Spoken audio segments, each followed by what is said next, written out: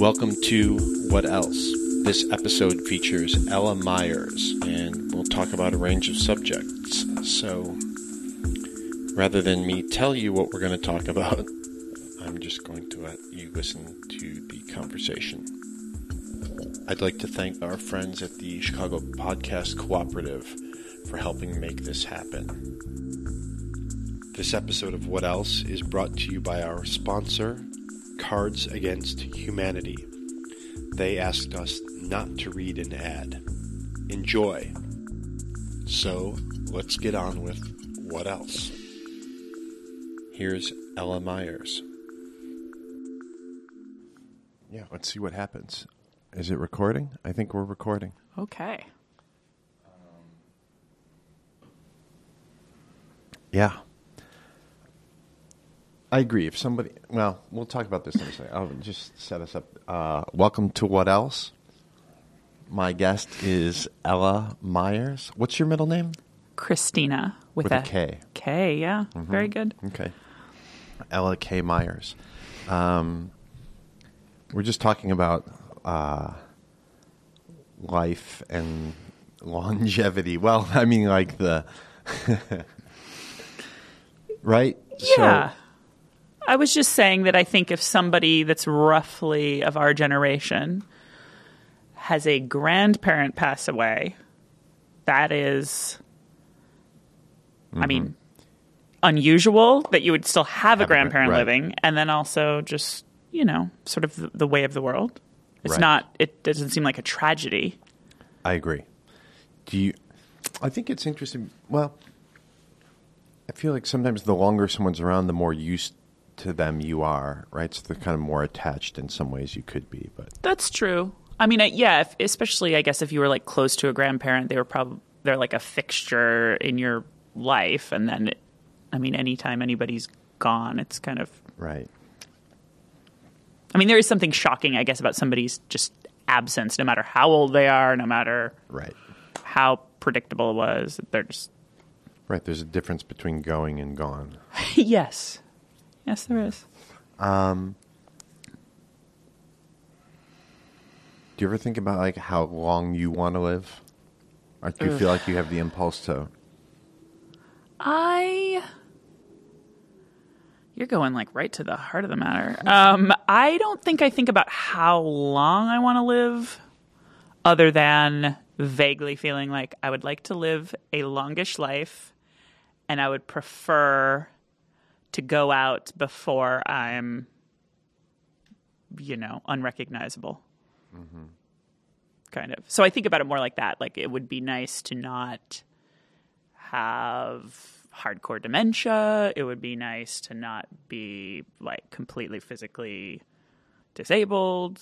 Right. That kind of thing. But it's not so much like a number. I mean, I'd rather get to be around to like see my kid grow up and do stuff, and but not like I want to live to be 95 or. Right. Do you? Do you have like a? No, I think it's more the same thing. I'd rather have a good run, whatever that means. Right. And then it's going to be over at some point. Sure. I think I understand the impulse to kind of want to live forever, but I don't actually think that that's that interesting. Yeah. Yeah, I mean, there aren't that many versions of living a long time that look great. I mean, you see the occasional exception, and that's like very sort of interesting. And right. But I mean, I think the people I've been around, I did have two great-grandmothers who lived to be like 96 and 97, something like that. So I did see them in very old age, and I have to say, like, definitely like past 90, it's sort of, in both of those cases, it was like, I don't know that this is really a great time for anybody, for those individuals, and then for everybody trying to kind of care for them. And although I did see a picture the other day of a race that was all people over 100. A foot race. Oh yeah, and it was I think it was like it was like a 200-meter race or something, and there was a guy, the guy who won it by like a lot and was very quick, and everybody in the race was over 100 years old. And I thought that was pretty cool. That's awesome.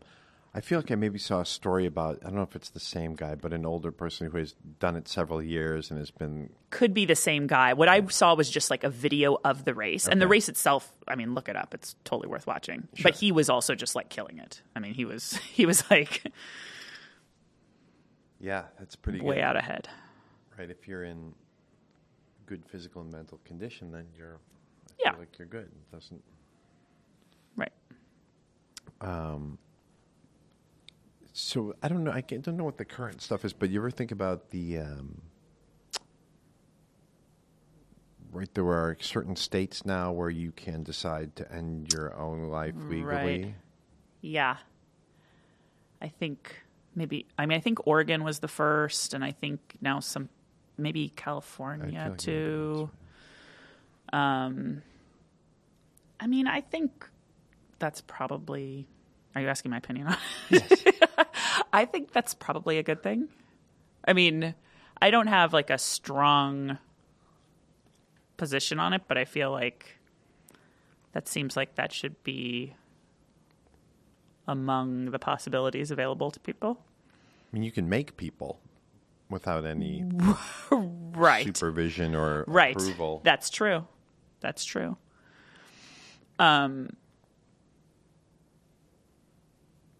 Yeah, I mean, I think it seems better to have like a system set up where people can do that with the support of like a doctor and medical professionals and stuff, so that it goes smoothly, as opposed to people feeling like they have to do that on their own, or like do it secretively, or enlist somebody to help them and worry if that person's going to get in trouble. And I mean, that seems kind of I don't know. What do you think? I think it seems... It's hard to say, I think, unless you're really in the shoes, but it does seem like there are people who are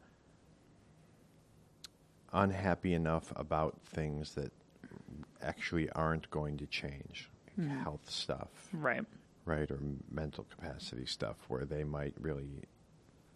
And it's just, there is no chance it's going to get better, and they might want to not sit through the last couple innings, you know? Right. Yeah, it seems like it could potentially be like comforting to know that that is available, even if you don't actually avail yourself of it. Just the idea that like if you were in like just unspeakable pain and like there was no point, it would kind of be maybe some small comfort to be like, well, I have another option or something. Yeah, but that's right. I don't know. Yeah, I wonder if it changes how it looks if you know you have the option. That maybe that makes you even less likely in some cases to take it because you know. Right. I mean, I think that I think the rules even in like Oregon are pretty strict. Like you have to get that all kind of arranged while you still have all of your wits about you. You have to have like several doctors like confirm that you have a condition that would qualify, right? It's not like even a super depressed person who doesn't have like an additional serious, physical problem is not going to, is not going to be eligible or whatever. So it seems like there's like lots of kind of safeguards in place to try to assure that it's only used in, I don't know. Yeah. Let's talk about this for people who are listening and maybe don't.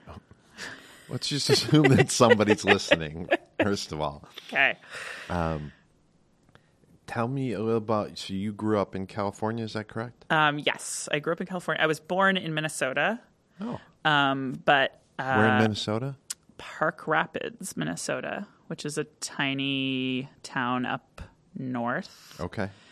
I'm not very good on the geography, honestly, but I was born there because my parents they were hippies and they decided to go live off the land, and they bought like a farmhouse. They were doing that up there. Yeah. Well, my dad was born in Minnesota too, and he had family there. Okay. And so they sold all their stuff in California and moved out there, and they bought 40 acres and like a farmhouse, and they were like raising animals and food. But I mean, I don't really have memories of that. There's some cool pictures of us like out on the me sitting in like my dad's lap riding a tractor, and my mom was doing crazy stuff like getting the wheat from their fields and grinding it into flour to make bread, and then like getting the leather from their cow to make me like baby moccasins. Wow. And like they were way in it.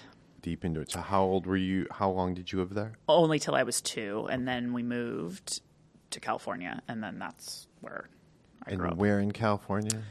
So really, like, my family on both sides are all from Modesto, which is like the Central Valley of California. So that's kind of where I think of myself as being from. But I actually lived with my mom and my sister and my stepdad in LA from the time I was 4 to 14. So LA and the Central Valley. But the Central Valley is where like everybody is now, and where I would go back to or whatever. So obviously, growing up where one grows up, like, that's kind of what you know, but do you have any sense of it now? Like, do you think back and think like, oh, LA at that time, that was a good place to grow up, or not a good place? Or I think that even as I was there as a kid, I thought LA was not a great place to grow up. And it might have been because I had the contrast of another place. So even when I lived in LA, I would go visit my dad, who lived in Modesto. I would go visit him for holidays, and I would also stay with my sister, and I would stay with him for like 8 weeks in the summer. So we had this like chunk of time where we were in like a different location, and our grandparents were there, and like we had aunts and uncles there and stuff. So that was like a place that we knew pretty well. And not that Modesto is perfect by any stretch, but it's very different than LA. So I think I always had that sense that like there was something weird about LA. I think LA is like a very hard place to live if you don't have a lot of money. I mean, a lot of cities are like that, but I just remember I think LA is maybe extra strange in that regard because there are very like visible kind of like ostentatious displays of wealth that are kind of what people associate with LA. Like when you think of Hollywood or Malibu or whatever, but then like the actual way lots of people in the city are living is like pretty down and out. And so I think I just was very like aware of that. And I went to like particularly in junior high, I went to a school that was, that had a lot of rich kids, and like a lot of my friends were rich, and we were very much not. We rented a 900 square foot duplex and lived in, it was fine. We weren't, suffering, but it was a totally different thing. And I remember being very like self-conscious about that, about like having friends over and like having been to their house. And because like I went to a school where kids it wasn't a neighborhood school. It was like a magnet school. So kids were from, like everywhere. So you'd go to somebody's house and they lived in like a palace in like Brentwood or whatever.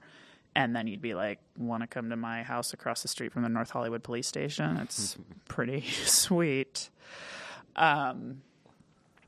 Yeah, and I also didn't like that it was sunny all the time, which I'm sure you would have. I get it. When I was a kid, I loved the cloudy days. Okay. Yeah. Because I may have told you this already. I can't remember, but it tells you a lot about how I felt about LA, and also probably just about me as a kid, which is, so my sister and I shared this room, and we had bunk beds, and I would get so tired of the unrelenting like sunlight that I would do this thing where I would hang a wool blanket over the window, and then I would hang a wool blanket over the bottom bunk and get into the bottom bunk to create the illusion of an overcast day for myself.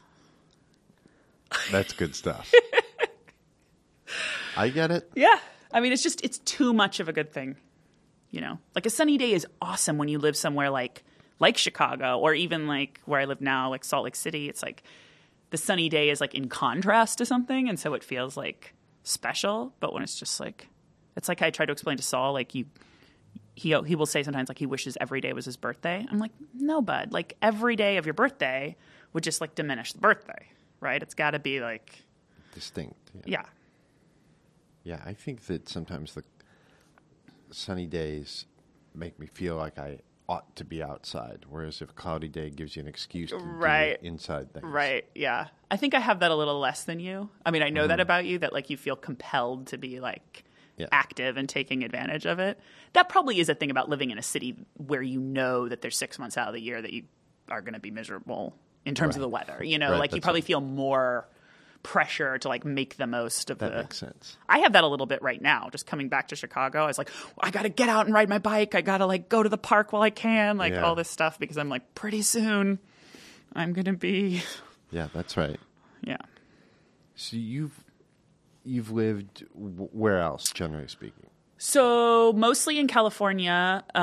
So I was in LA. Then we moved back to Modesto for high school, and then I went to college in Santa Cruz, which is also in California, but Northern California. And then I lived in Chicago for 8 years, and then 1 year in Walla Walla, Washington.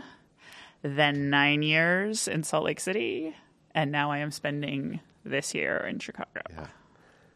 Is there a kind of place that you haven't lived that you would like to live? Oh, that's a good question.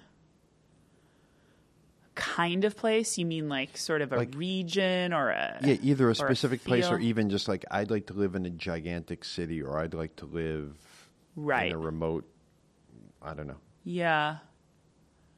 Or I'd like to live in a, I don't know. Yeah. I wouldn't mind living in a city. There is a type of city I would be interested in living in, which is like a not huge city, but I mean, this is going to sound like the city I live in, but it's not. Like I would be interested in living in Milwaukee. I would be interested in living in St. Louis. I would be interested in living like that kind of like second tier mid-sized city. I think I would be quite happy in. Because I like city stuff, but I don't actually need it to be like quite as intense as it often is. Right. I don't think I'm not somebody who's like wanting to go like live in the country or live in like a super tiny town. I mean, we did that briefly for like a year when we were in Walla Walla, and that might have been influenced by the fact that it was just like, I mean, that was fun, but it was also just like super remote. So you also couldn't like get to a city readily if you wanted to. It might feel different if it was like a little place, but you could get to a bigger place or whatever. Yeah. But yeah, I've always really liked Milwaukee. I've always joked like if there's ever a job in Milwaukee I can apply to, I'm applying. Yeah, I like that place too. No, it's nice. It's like a little Chicago-y, but not as like. You have closer access to nature, and it seems to be a lot of It just feels a little advantages. mellower. For sure. Yeah. The hostility and aggression haven't flowered there like they have Yeah. in Chicago. Yeah.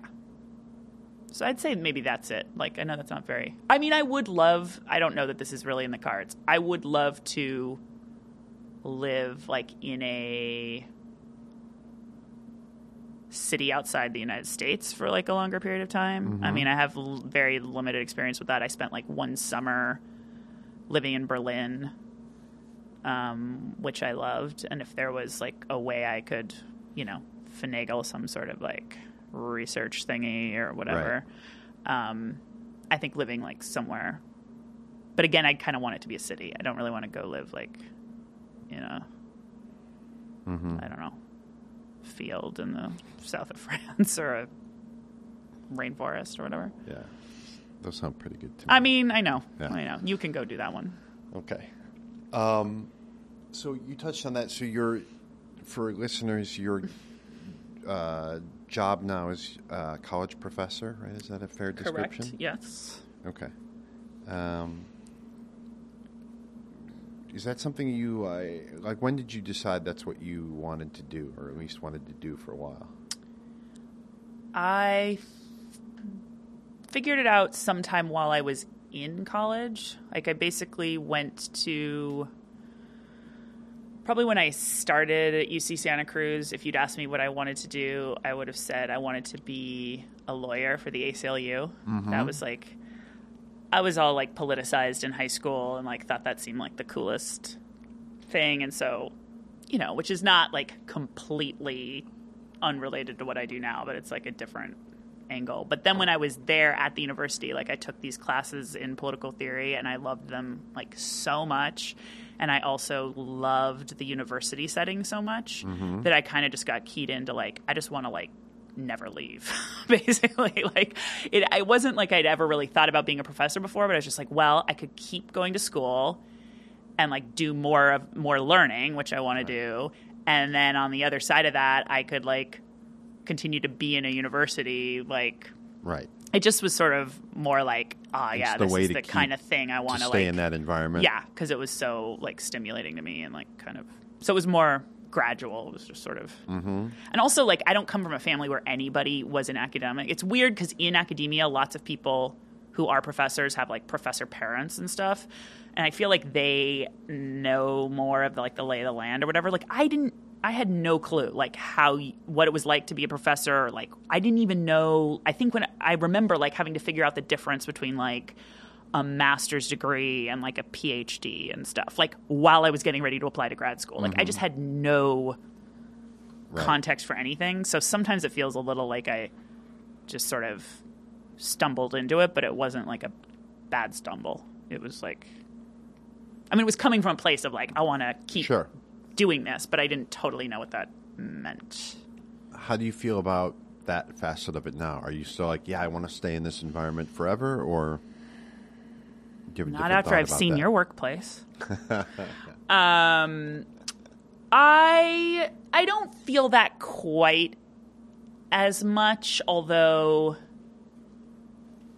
there are definitely moments where, you know, just like moments in teaching or a particular like conversation with, it could be with a student or it could be with like another professor or something, where I'm like, it is pretty cool that we get to like think about these big questions, and like there's a lot of BS in the world, and so it does feel kind of like sort of special to be able to try to like talk about things that matter, even though I know sometimes from the outside it seems like what people are doing at universities is like pointless. I don't feel that way, and so there are times where I'm like, yeah, this is it. Like we're, you know, like I don't know. Yeah. But that's not like day in and day out.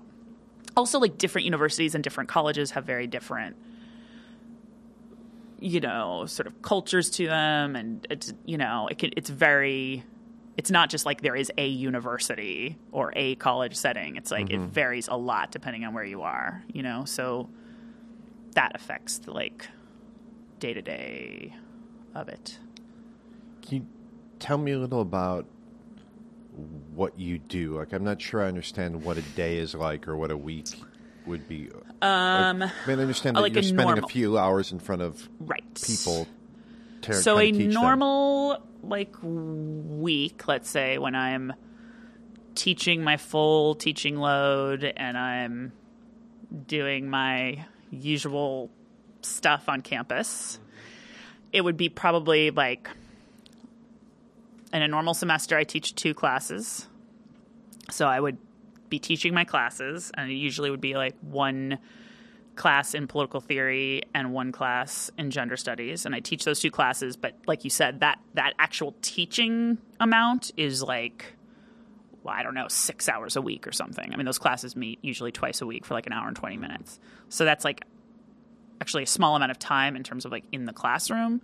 But then outside of that, I'm doing things like, related to the teaching, I'm doing things like, you know, preparing to teach, meeting one-on-one with like students in office hours, grading, like all the kind of auxiliary stuff. But that honestly is probably like 30 to 40% of my time, like the teaching, all-inclusive teaching related stuff.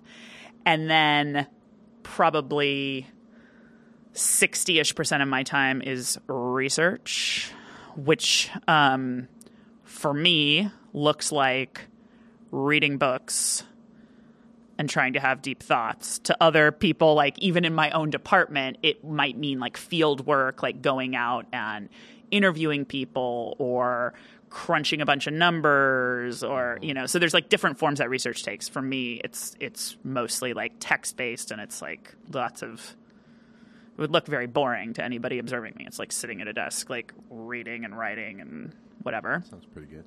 It's pretty good. And then like probably 10% of my time is like what they call like service, which is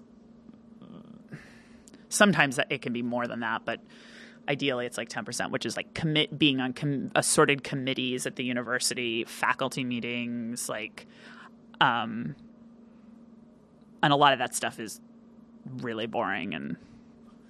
But the stuff with I'm not counting like meeting with students among that. Meeting with students is good, and that's part of the teaching part. But the part that's just like, we're going to sit in this room and write like another memo about something that's like never going to make any difference to anybody. That part I could do without. And now I'm in the part of my like so-called career where I have like more of that because I have tenure, which means then they feel free to like ask you to do a lot of that stuff. So the fact that I fled the campus for this year means I'm like off the hook for all that. Yeah, so it's pretty sweet. That's good. So we'll come back to this year thing, but maybe it goes together. When you were doing the research stuff, and you're reading, do you have a specific goal or something, or you're just like, I'm going to check some things out, and then maybe that may eventually coalesce into something I'm going to write or add to my teaching? Like, is it free form or? I mean, it depends on the phase of the research, I guess. So, like, early on in a research project, it often is kind of free form. Like, you have, like, a question maybe you're interested in or, like, a problem or something. And what would be an example question? So a question I'm like working on right now is sort of trying to understand kind of the persistence of anti-Black racism in the United States and trying to understand to what degree like white American citizens derive some kind of psychological benefit from that like repeated performance of like both kind of like spectacular forms and then more mundane forms of anti-Black violence. Like, what is the sort of it's a hard question to ask, but it has to do with sort of like, what is there, at least among some, all this is to be sort of determined, but is there like an attachment to that kind of subordination that makes whites feel sort of better about themselves? So, and the way I'm approaching that question right now is through like the work of a particular thinker. So I'm reading a bunch of work by W.E.B. Du Bois, who was, a Black kind of radical intellectual from the early 20th century, mostly. He lived a long time. And, he sort of has some interesting ways of thinking through that problem. I mean, partly he sort of situates it within capitalism and says basically like poor whites are kind of do you really want to hear about this, or am I?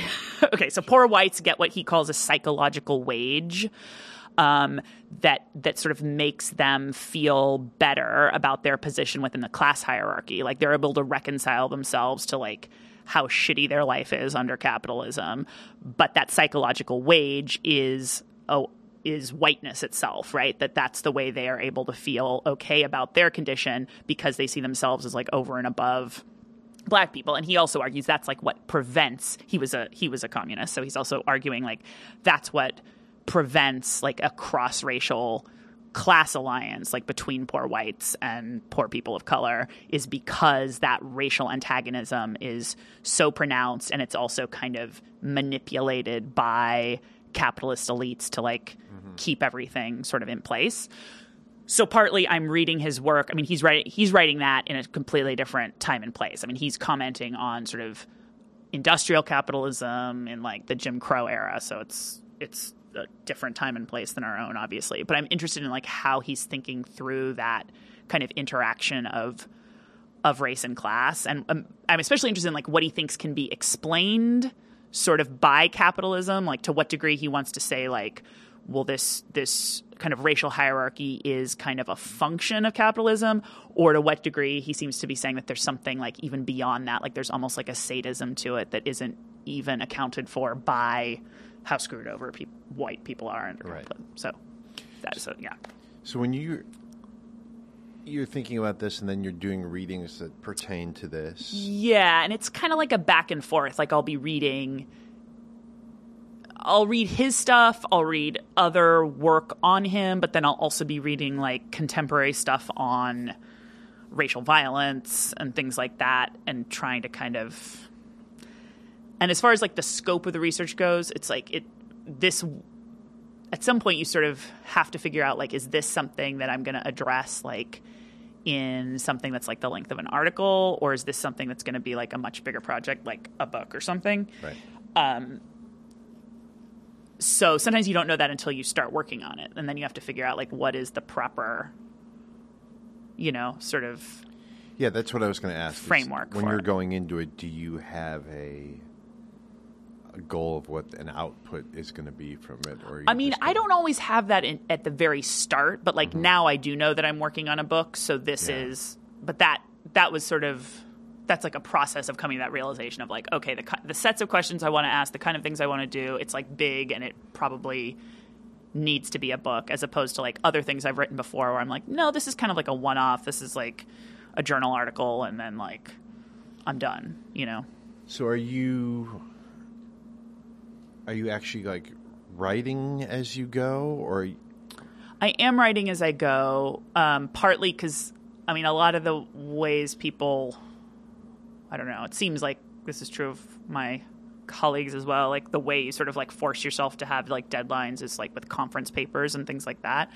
So if you are going to have to present something, that's like kind of a built-in deadline that helps you get some stuff done. So you're not like, I'm going to try to write a book in the next 3 years, which can just be like completely amorphous and overwhelming. So like I'm about to go give a paper and on this stuff I was just talking about. And so that was like a kind of short-term deadline where I wrote like a 25-page paper that I'll present there, I'll get feedback on, and then I'll go from there. Interesting.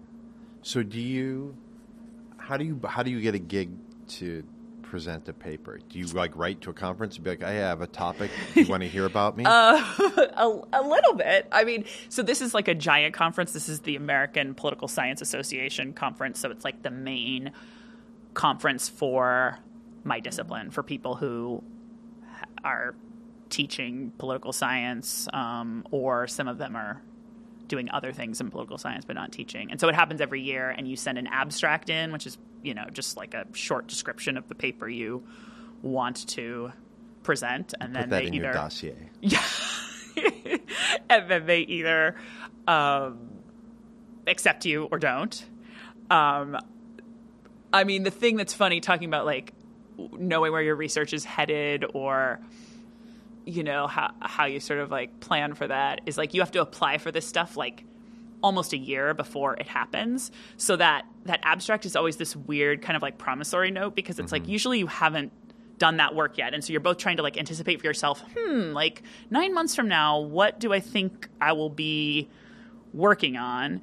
But then you also have kind of like backed yourself into a corner where you're like, well, now I have to produce something. Yeah. So it's kind of good, but I've definitely had times where I'm like panicking, or I feel like I said I was going to do something that I now have no interest or no business doing or whatever.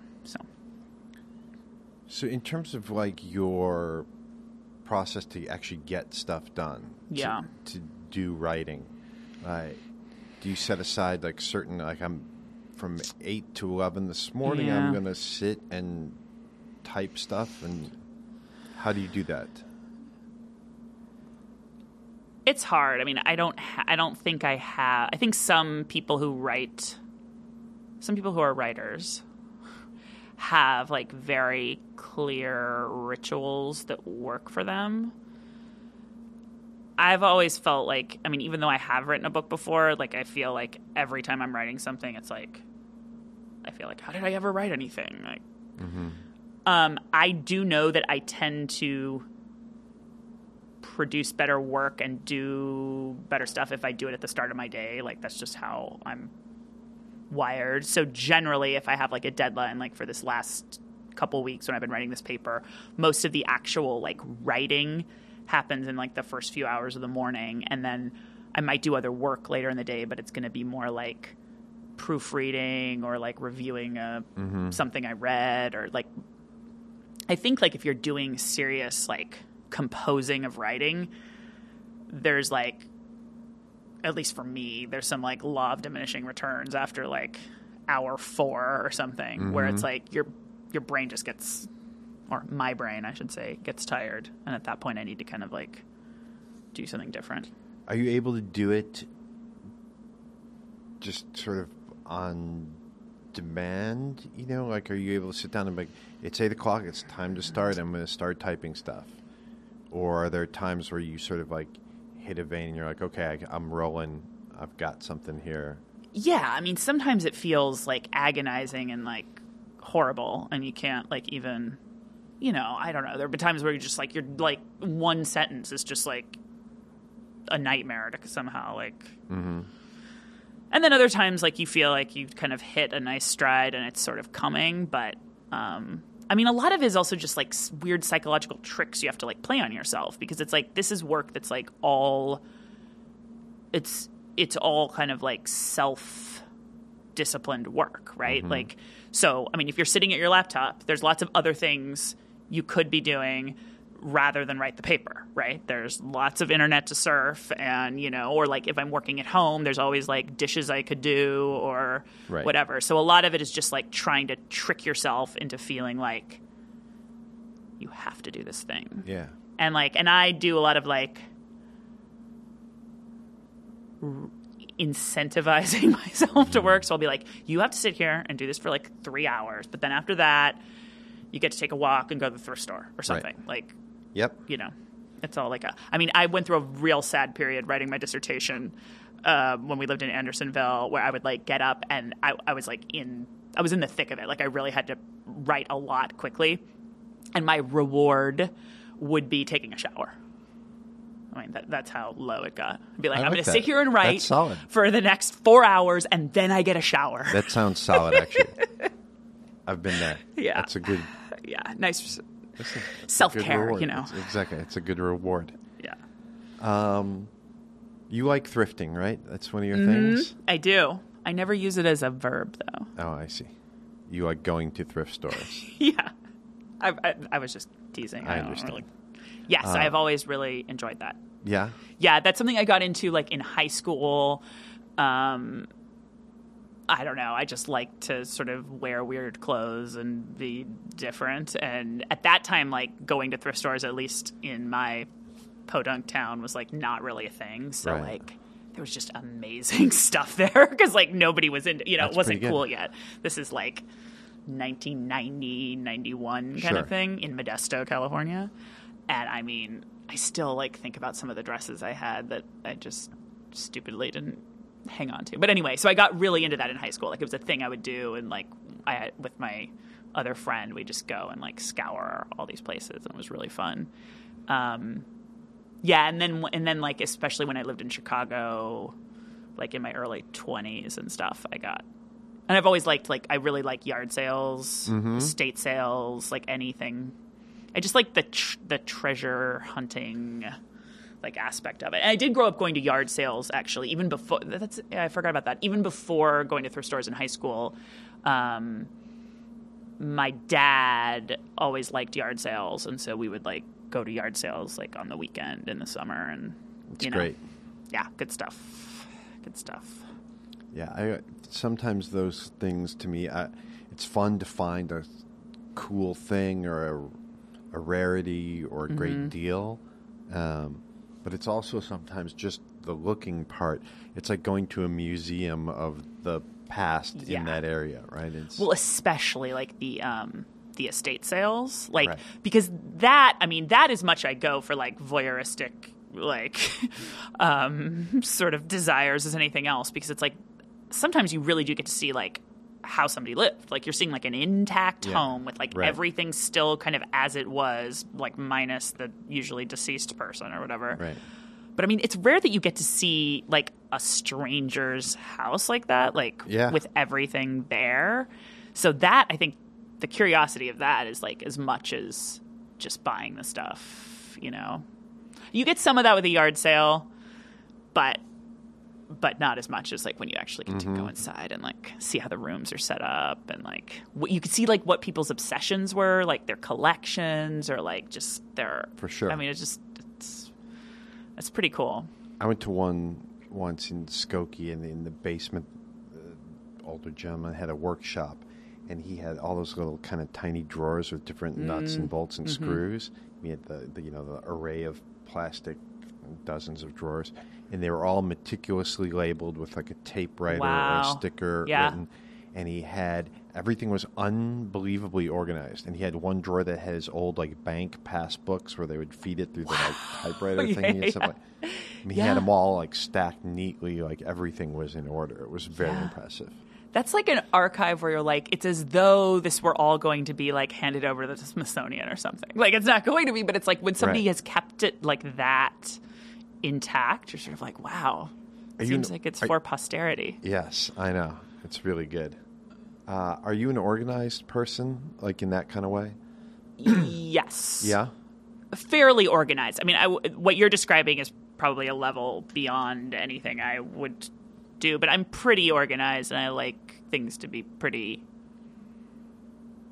sorted and kind of contained. I don't like having like, well, this sounds weird because I do like to get things from thrift stores and stuff like that, but I was going to say I don't like having things around that like aren't either being used for something or are like something beautiful that I just like love like aesthetically. I don't like extra shit in my space. That's how I am. But like I will always be organizing and reorganizing like the drawer in the kitchen that has the pens, and I'm always like trying to come up with a better corralling system. Totally get it. Okay. I figured you would. Yes. I thought that was sort of your... Yeah, that's my thing. That's kind of my thing. Yeah. And like my books are... Well, my books at home are alphabetized. My books in my office are chronological. Okay. Etc. Yeah, so you've got it. You have or are on the lookout for a system. Yeah. That's going to make me be able to like find what I need. Does it ever stress you out to be on that constant lookout for improving the system, or do you... I mean, I definitely have thought before that like I wish I were not inclined that way quite so much, because I think it seems nice to just be able to like chill about some of that stuff more. And I live with somebody who is much more chill about that kind of stuff. And I often think like, oh yeah, it would be nice to like not be annoyed by like X, Y, and Z. Like that's probably a more peaceful way of living. You know, my like, I think I told you this, but my mantra for 2016 is do less. Okay. And that kind of applies to like all of these kinds of things in my life where it's like I'm always trying to have it be like just so, and kind of like doing more than is actually like required to sort of... I often apply the do less to like do less, like you don't need to bring a complicated like homemade dish to a potluck. You could be like all the other people who get, you know, something at Trader Joe's and bring it or whatever. Like, so I actually tell myself the do less a lot, but the do less comes into play with the like, do I have to like, you know, reorganize the drawer of Ziploc bags like right now in order to like continue with my day, or could I? The answer is yes. Too often for Trust me, it is, but yeah. Me too. Yeah. I get it. Yes, I will be sometimes in the middle of doing something like that, and I'll be like, what am I doing? This is not the priority, but I'm swept up in it. But the other thing is like, I mean, this is the part that's even weirder, is like it is pleasurable. That's right. That's you try people, to... I mean, people who are sort of tend to operate that way, there is something gratifying about like the neat and tidy drawer when you're done, or about like taking all that shit to the Goodwill and dumping it off, or like whatever it is. Like there is... Totally agree. Sometimes I think the same thing. I think to myself, like, that I should be doing something more useful right now, but I'm enjoying myself. Right. I'm like, this is my idea of fun, so here we go. Yeah. What are some things you like to do to relax? Like, if you're like, oh, I'm just going to goof off this afternoon or this evening, like, what would be some things you would choose? I would Besides organizing Ziploc bags in a drawer. Right. Well, that's top of my list. After that, when the weather's good, I love to ride a bike. And I've been doing that because I just got a bike here, and then we just got Saul on the little back bike thing. I love to ride bike. I love to walk like in a city setting. I like to read things that are not hard, like magazines. Mm-hmm. I like to watch TV. I like to bake things. I like to talk to like people on the phone. If it's like people I miss, I feel like I've lived far away from like a lot of my friends for a long time, so I sometimes like to talk to them. Yeah. And then just like do ridiculous stuff with like Saul, like just play Legos or chase him around or like just something, you know, like where if I'm really like I'm done with work and I'm going to take a break, just like being a goofball with him. It seems like one of the good parts of having a kid is it gives you sort of license to goof around and play with toys and whatever. It does. I do like that part of it. Like it does bring out like a side of people that I think is often like kind of clamped down in grown-up land or whatever. That part is nice. I mean, it is hard. I will say it's hard because it's like there are times when like he really wants to just like have us, you know, get down on the ground and be silly and fun. And it's like, it is hard to feel like, oh no, I have something I need to do. Like that push and pull is not great. But when you really do let yourself just be like, yeah, I'm not going to think about that other thing. We're just going to do this. It is fun. You get in like a different zone. It's good. Yeah. When you ride a bike, you just ride a bike leisurely around, or are you you're not Lance Armstronging it up, right? And like putting on the gear and no. I mean, no. In fact, I hate that shit. Yeah. I think the idea that people think they have to wear a special costume to ride a bike is like one of the dumbest things I've ever seen. And I know some of those people are like hardcore riders and fine. You got to like cushion your junk or whatever, but like the people you see riding around in that, it's like you can ride a bike in a normal outfit. Like, look around you. People are riding their bike in suits. People are riding their bike in skirts. People are like, you don't need to have like a whole getup to ride a bike. Also, I think the way I've always liked to ride a bike is just either like for transportation, like riding a bike to get somewhere, right? Which is probably most of how I did it. Like there was a long time when I lived in Chicago where I didn't have a car, so I just like it was basically the L in biking. Or like to go on a bike ride just to kind of like tool around. Like you don't necessarily have a destination in mind, but if you're like, it's a nice day, I'm going to get on my bike and just like ride around. So no, I don't go fast. I mean, I don't know if I've ever even had a 10-speed bike. Right. I think I've only had 5-speed bikes and 0-speed bikes. I mean, like it's not exercise real. I mean, there is exercise of course, but as that's a side not the effect. Point. You're not trying to. Correct. It's just I just love the feeling of like being on a bike. I've always loved that. Like I can still remember in high school I had a job at the Yogurt Mill, which was a frozen yogurt shop, and I would ride my bike there and back from the job, and I loved riding my bike there and back, and I especially loved it. Like we would close up at night, and it would be kind of late, like 11 or 12. So like the streets would be just like totally empty, and I had my bike light, and I would just like race home on my bike, and it was like I don't know, I just loved it. Yeah, it's a pretty good sense of freedom and especially whatnot. I think when you're that age where it's like you don't have a lot of that, and it just feels very viscerally like liberating or something. Yeah. What other jobs did you have when you were young? My first job was at the California Ice Factory, which was near, it's not a true factory. It was actually right near the place that I eventually moved on to, the Yogurt Mill. But that job was cool because it was a shaved ice place, and it was just like a little stand. It could only fit like 2 people, and you never sat down. And there was a huge block of ice, and you like shaved it into like the really nice, like fine ice, and then poured the syrups on it. That was my first job. The summer I was 15. I got like a work permit so I could do it. And then I worked at the Yogurt Mill for like 3 years, like till I went to college. And then in college I worked in the dining hall. and I worked as a writing tutor, and then I worked in a sandwich shop. Those were the jobs I had until I was like out of college. Mm-hmm. Mostly like food or Right. the writing tutor was good because at the time it seemed like the big bucks. It was like $10 an hour, which was to me Right. a lot of dough. And then you had your gig removing peanuts from Kung Pao chicken. Is that right? That was later. That was that was in college. That was when I was doing my internship. Okay. Yeah, I wasn't getting paid for that, and I wasn't allowed to remove the peanuts. That was only. So this was, you worked, what was the exact gig you had? So I had an internship at the Larry King Live show. Which happened at where? Is it New York CNN City? in Washington, D.C. Okay, D.C. Washington, D.C., circa 96, I think. Spring of 96.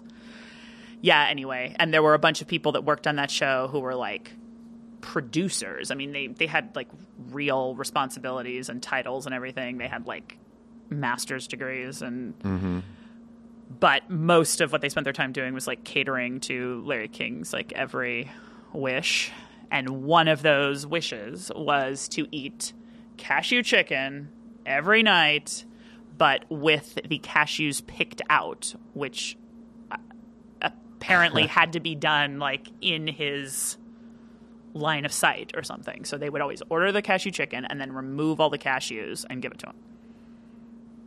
That's real weird. Yeah.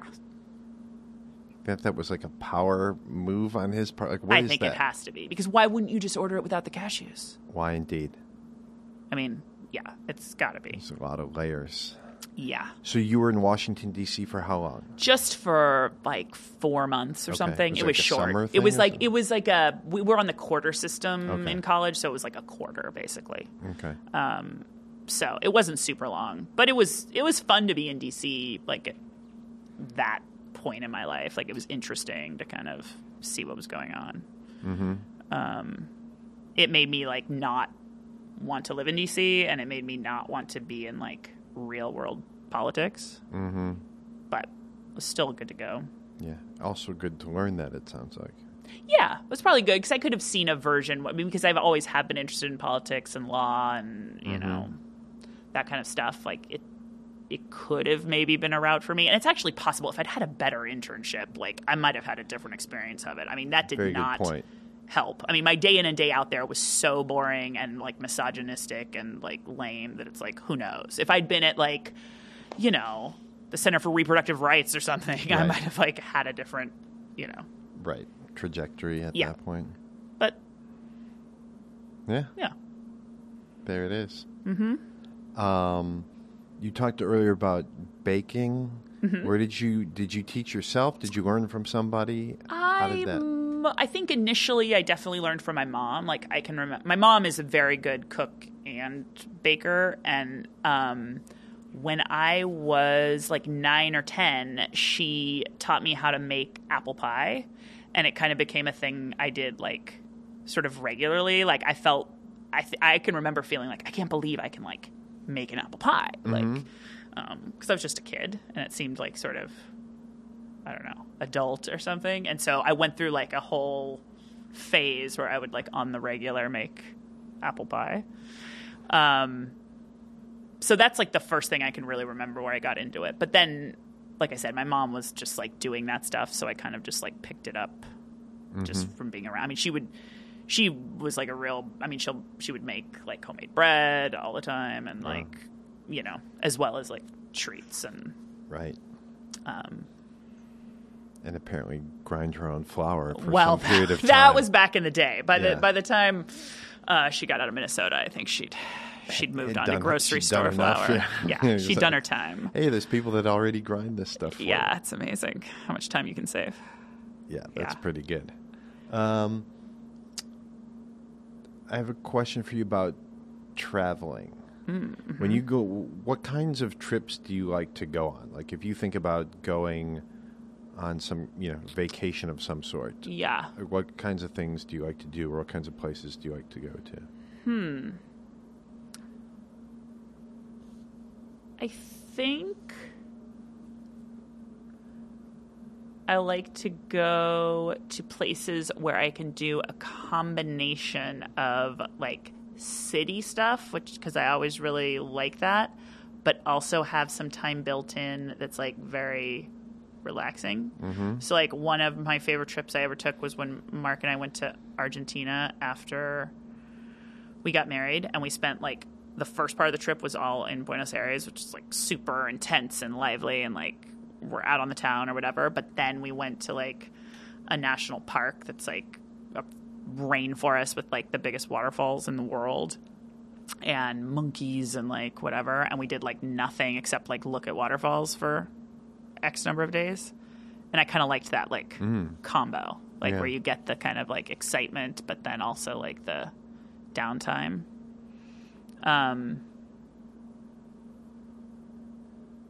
Yeah, I think I mostly do like to go to cities. And I like to go to places that feel like different than where I live. Like even if it's in the United States, like, like when I was pregnant, Mark and I were like going to take like a last kind of trip that we could do just ourselves before we had a kid. And we were like living in Salt Lake, and we were like, where could we go like domestically that would be just like really feel different and like we're in a different place? And we went to New Orleans, and it was completely, you go to New Orleans, you almost feel like you're in like another country anyway. Right. But like it was completely the opposite of Salt Lake City in like every possible way. And I loved that. Like I loved that it was just like, it felt like you were really, like you really felt like you got a break from your regular life because you were just in like, it was like on another planet. When you go away places, do you ever get lonely or homesick, or are you? I guess it depends. I don't think I feel lonely or homesick like on a trip like that. The time I can remember feeling lonely and homesick was the thing I mentioned earlier when I spent a summer in Berlin, and I think that had as much to do with the language. The like stress of because I was there to try to learn German, and even though a lot of people there speak English, there's a lot of like daily stuff that's hard to do, that does require speak, or hard to do if you are not fluent in German. And I remember feeling both just like very tired because of trying to like speak German all the time, and then also lonely because I couldn't easily just like strike up a conversation with anybody. Like I was just sort of like I felt like I could. Yeah, I felt like I talked like a toddler when I did talk. So I wasn't like impressing anybody with my, conversational wit. And then I was just like in this room I was renting out from like this German couple that I could barely talk to, and just like hiding in there on my futon with like my flashcards. That was a little lonely. I can imagine. Yeah, that seems stressful, the having to figure everything out. Language-wise and whatnot. Yeah, it's just takes a weird toll, and you're just like, oh, I'd just love to like talk to somebody like easily who I like know and who knows me or whatever. But do you think that there was like lessons you learned in that trip, that time, or something you learned about yourself?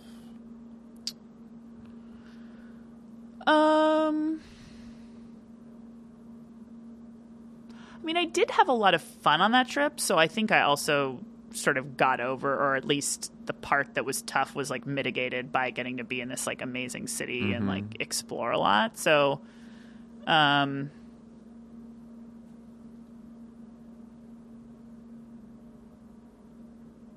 I think it was good. I think it was good to just like be on my own in a big city where I was just kind of, I'm trying to think of the timing.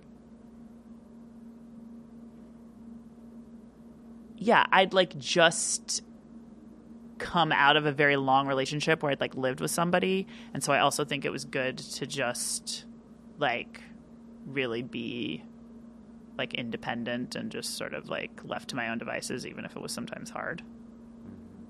You also kind of feel good when you're able to do something, like even if you feel lame a lot of the time. I remember like this is just like the moment that's like stuck in my head of like in a laundromat in Berlin, and like one of the washers just like goes fucking bananas, and like there's soap and everything everywhere, and I have to use my like pigeon German to try to like say to somebody. And I know like the way I like tried to conjugate those verbs and everything was like a mess, right? But I was trying to say like, it doesn't work. What do I do? Like, how do I, you know? And even though it's like embarrassing and I still remember it, it is good to know just like you can do it. Like you can go live in a city you don't know the language, and like you'll survive and you'll have some fun and you'll feel silly, and that's good. Do you think, are you a person who like holds on to regrets or things like that, or are you able to kind of let stuff go? Not that the washing machine incident's a huge regret. Right. I wouldn't say I don't spend a lot of time regretting things. I do think I like remember times when I was like embarrassed maybe more than some people do. And I'm sure we could do a whole deep read on that. But I do think I have like a file of like humiliating moments that I can return to again and again. Mm-hmm. But I'm not somebody who sits around being like, oh, if only I had taken this path instead of this one, or like, I don't really have that too much. Yeah. Yeah. Do you think, were you at any point, do you feel like you're a self-conscious person? Yes. I mean, I think a lot of it when I was younger was that I was like super, super tall for, well, I'm super tall now, but I was super tall for my age. Like so I'm slightly over 6 feet, and I got to this height when I was 14. Yeah. And I was, which also means I was like 5'10" when I was in 6th grade or whatever. I mean, it was very tall, and I felt very like, I didn't dislike being tall. There were just times when like that's like an age where like everybody wants to be able to like fade into the background at times. Sure. And I just like never could. So I was self-conscious during, I would say like junior high into early high school. I think I was self-conscious about just like, my height. And then I think it's not really self-conscious. I was very aware of the fact that I was like loud and big, and like I was alert to like how I was probably coming across to people. And it didn't really make me change what I was doing, but it was just like a kind of self-reflective thing where I was like, yeah, I'm sure I seem like a maniac right now, but that's oh well. Because I've always been tall and I've always had a really loud voice, and like I would say those are like two kind of defining features that I have always been aware of. Mm-hmm. I really have to pee. Okay, we can wrap it up. Well, we don't have to wrap it up. I either need to wrap it up or go use the bathroom. Yeah, well, it's also and 38 degrees in here. Hopefully you can edit that part out. Okay, that part's for sure staying in. Okay, great. So is it okay if I go? Yeah. Okay. All right, let's do that. I mean, we can either be done or not. We might be. I know, understood. Do you know where to go? There's right outside the door here. Hello. I was just noticing in the bathroom something I had already taken note of, which is that there are almost no signs in this place that are not written to be pithy.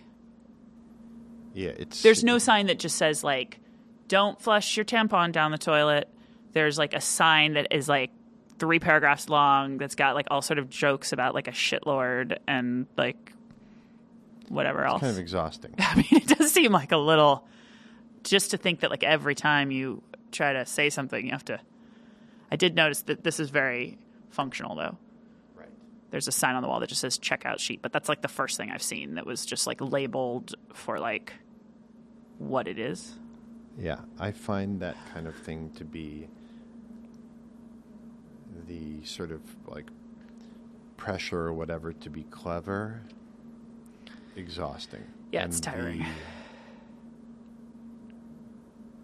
All right, thank you for being on What Else? Thank you for having me. I feel like we just scratched the surface, so maybe we can do another.